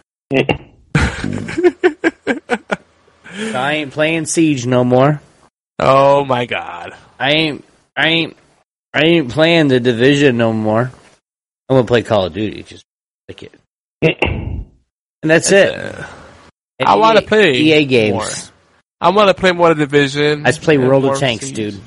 It's free. Oh god. So is Rainbow Six Siege because you already bought it. Technically, it's free. Shut up, man. I mean, I love what they're doing. Did you read the emote in chat? What the emote? Here. Yeah. I saw the WoW. Yeah. Yeah, I know. I see what you just did there. Oh shite. But I don't know. Watch Dogs 2, I think, is gonna be better than the first, just because they have like an entourage. But like, I'm looking at it, I'm like, there's a lot of cool mechanics in there. But then at some point, the elite hacker, starts using weapons, and I'm like, well, if you had that option, why would you choose to hack? Like, why wouldn't you just shoot the place up and get the hell out? Why would you bother with the stealth, being all stealthy and hacking everything? Like, really? You know what I mean? Like. That's why I start to just kind of facepalm a little bit. I mean, stealth is just making sure there's no survivors to tattle. Oh, yeah, okay. True. Yeah, it was an option in Metal Gear. Prize, motherfucker. You know, I went back to Splinter Cell Chaos Theory. Does it pay Chaos Theory? I'm pretty sure it's Chaos Theory. There was another one that came around the same time. Oh god, this is like original Xbox time. Or maybe at a cusp of 360. And those games still hold up really well. And like, usually I don't like stealth when it's forced on you. But in that game, it's like, you have the option of going guns hot sometimes. But when you do the stealth, it's very satisfying, you know what I mean? But then if you happen to like fuck up and like a leg sticking out of the tent where you're supposed to be hiding the dead body and someone notices it, they're like, fuck it, guns hot, let's go, weapons hot, let's go. So the old Splinter Cell where like you had the alarm system and like 3 strikes and you're out and you had to restart, that was lame. But like when they have a little more flexibility, that was cool. And the whole little light system where you can see how much you are actually concealed. There's a lot of cool stuff in that game, man. That series as a whole is really cool. Took from Metal Gear. Anyways, what? Well, yeah. Wow. How about Gods of War 4? God of War 4, I like the fact that they're taking it to a new direction in terms of the style of the game. Finally. You know, it looks like they're moving away from the QTE stuff. Like, quick-time events, I feel like that's something that should be very rarely be in a video game. Unless you're a Telltale game, and in which case you're not really a game, you're an interactive movie, and that's fine. But, the God of War 4 looks cool, but it's like I felt like overall Sony's presentation was more one note. It was all about provoking feels, you know. You either wanted to get a box of tissues or slit your wrist, you know. You had a tender moment between Kratos and his son, you know, and teaching him how to kill things. Beautiful. You know, it's cool, but that's something that I'm gonna be picking up, even if I had a PS4. Which I don't. But Last Guardian... bless you. Thank you. Last Guardian, though, this game has been so anticipated, and I still don't see why people are so excited about it. Am I missing something? I don't know. Did you guys see this? Did it pique your interest I don't even know what it is. It's about a boy and his giant pet. No, I ain't. Like... I saw it, and it instantly detracted me because the first thing I thought is, oh, dude, Neverending Story, the video game. Oh, that's already setting the bar too high. And I was like, and then I watched some of the gameplay, and I was like, oh, Neverending Story, the B-rated remake from China. Yeah, I think I'd rather watch Neverending Story 2 10 times over, back-to-back, than play this game, from what I saw. I mean, it didn't look great. Like, and it's weird because that seemed like the game they were talking up. They're like, so anticipated. Everybody knows about it. Everybody's been waiting for it. And I'm like, what the fuck is this? Well, it's been in development hell for like 5 years or so, something crazy like that. I mean, when he said that, I thought he was introducing Final Fantasy. And then it was like, Final Fantasy VII Guardians? Go fuck yourself. Oh, man. All that, like, Sony, I feel their problem has always been that they hype things up too much, and by the time they finally reveal the finished product, I'm already done. Like, the hype the image I built in my head is way better than what you actually showed me. I can't deal with it. Too much hype. But Detroit, Becoming Human, that looks like it could be pretty interesting. But again, it looks like it's mostly on rails, like it's very narrative driven. You get to make decisions at key junctions, you know, and explore things, you know, and there's a branching story. I don't know. Cool movie. I don't know if it's be fun as a video game. I mean, I don't know if you guys have played like Fahrenheit or Heavy Rain or LA Noire. I think it's up there with those kind of games. I can see that. Did it interest you at all? I take the silence as no. Nope. The only narrative-driven story I cared about was We Happy Few. Mm-hmm. Oh yeah, we talked about that already. That was the only one I honestly felt I gave half a rat's ass about. Rat's ass, yeah. Yeah, but good callback. We're keeping the rats strong tonight. How about Vampire? Nope. This is actually I didn't even see that. They kind of sandwiched it in. It was kind of jilled in there. Anyway. You think the development team was jilted? Oh, got him! Yeah.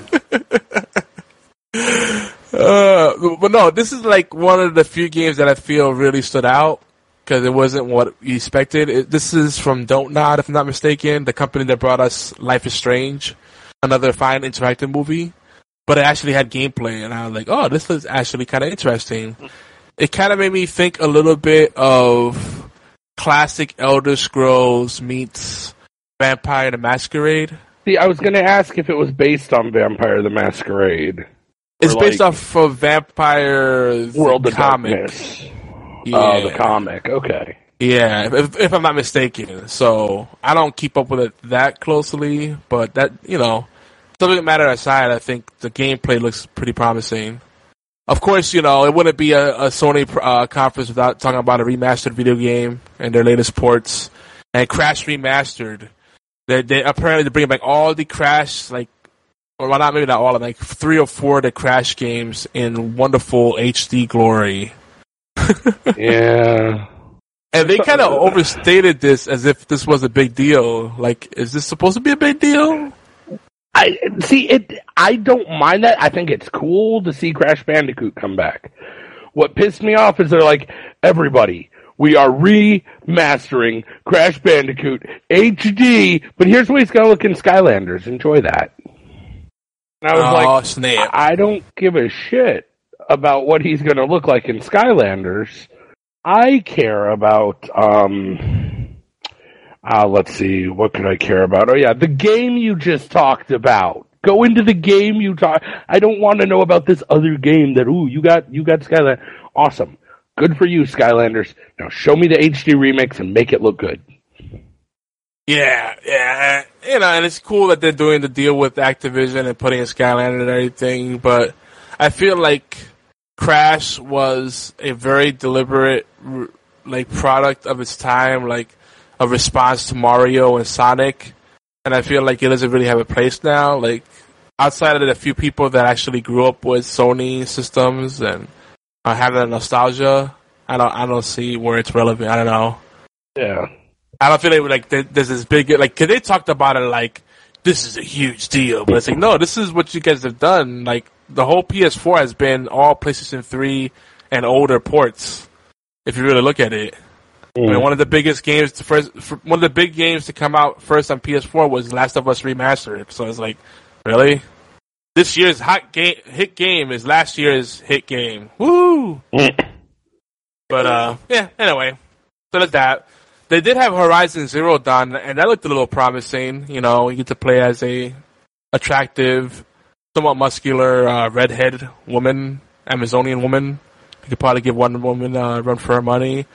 And you fight half animal cyborg beasts. I don't know. Yeah. I don't know. Moving on.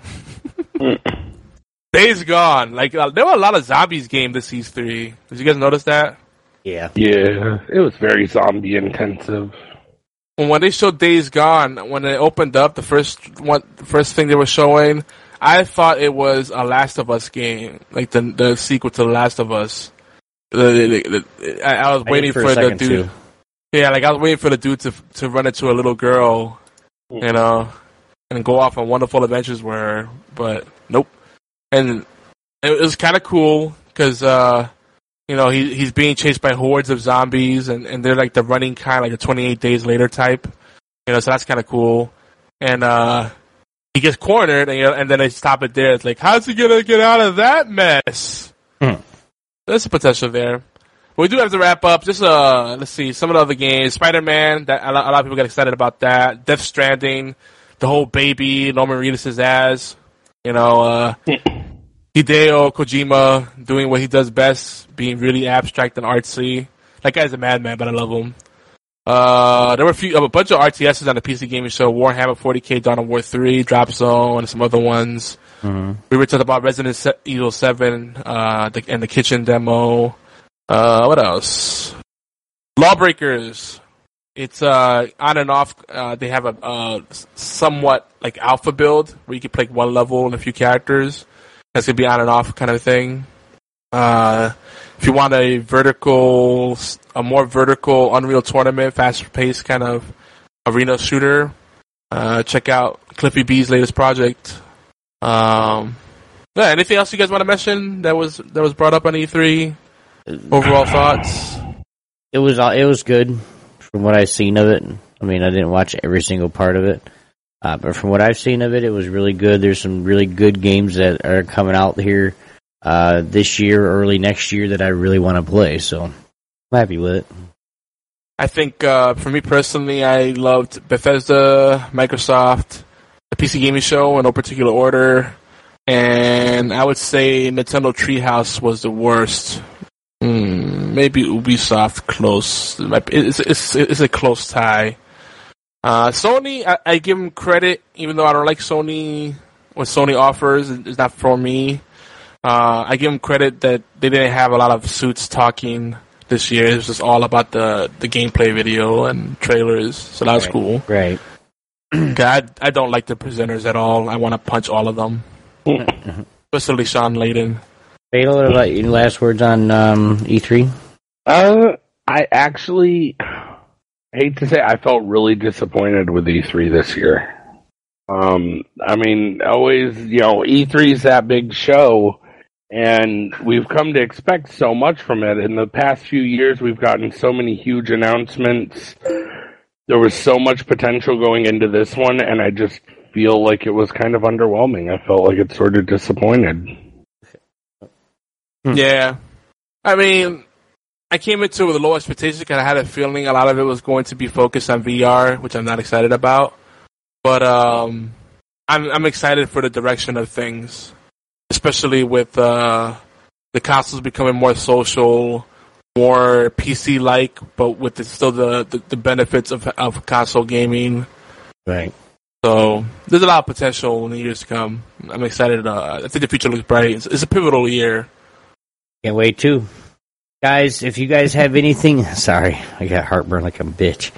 Guys, if you guys have anything that you guys do want to say on any of the topics that we talked about tonight, E3, or just talking shit, give us a call or text 646-801-2149, and we'll respond next show.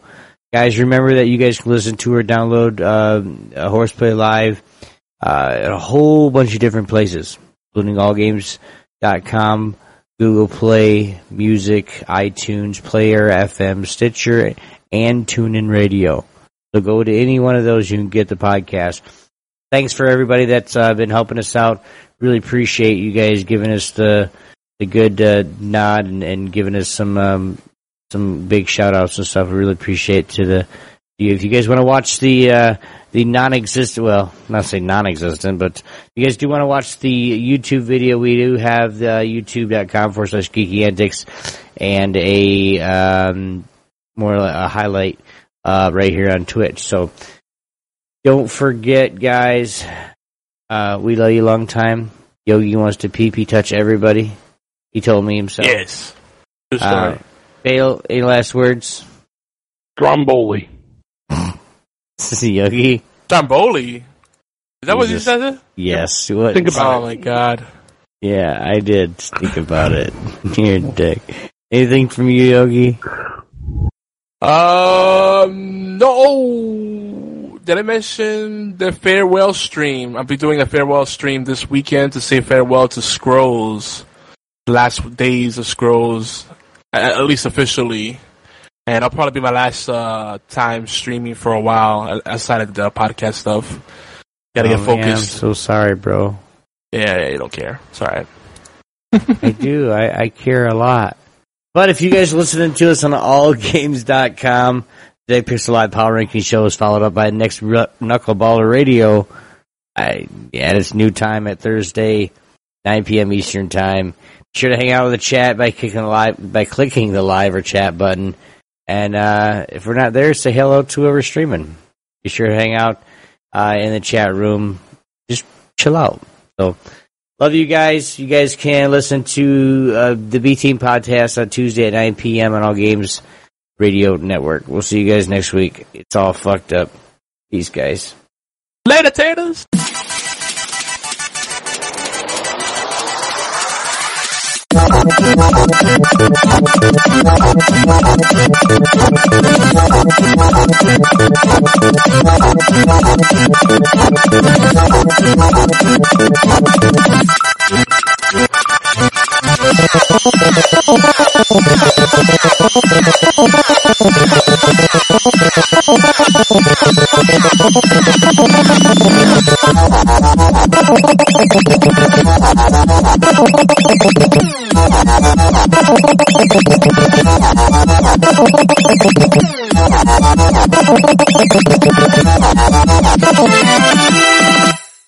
With Lucky Land Slots, you can get lucky just about anywhere. Dearly beloved, we are gathered here today to... Has anyone seen the bride and groom? Sorry, we're here. We were getting lucky in the limo and we lost track of time. No, Lucky Land Casino, with cash prizes that add up quicker than a guest registry. In that case, I pronounce you lucky. Play for free at LuckyLandSlots.com. Daily bonuses are waiting. No purchase necessary. Void where prohibited by law. 18+. Terms and conditions apply. See website for details.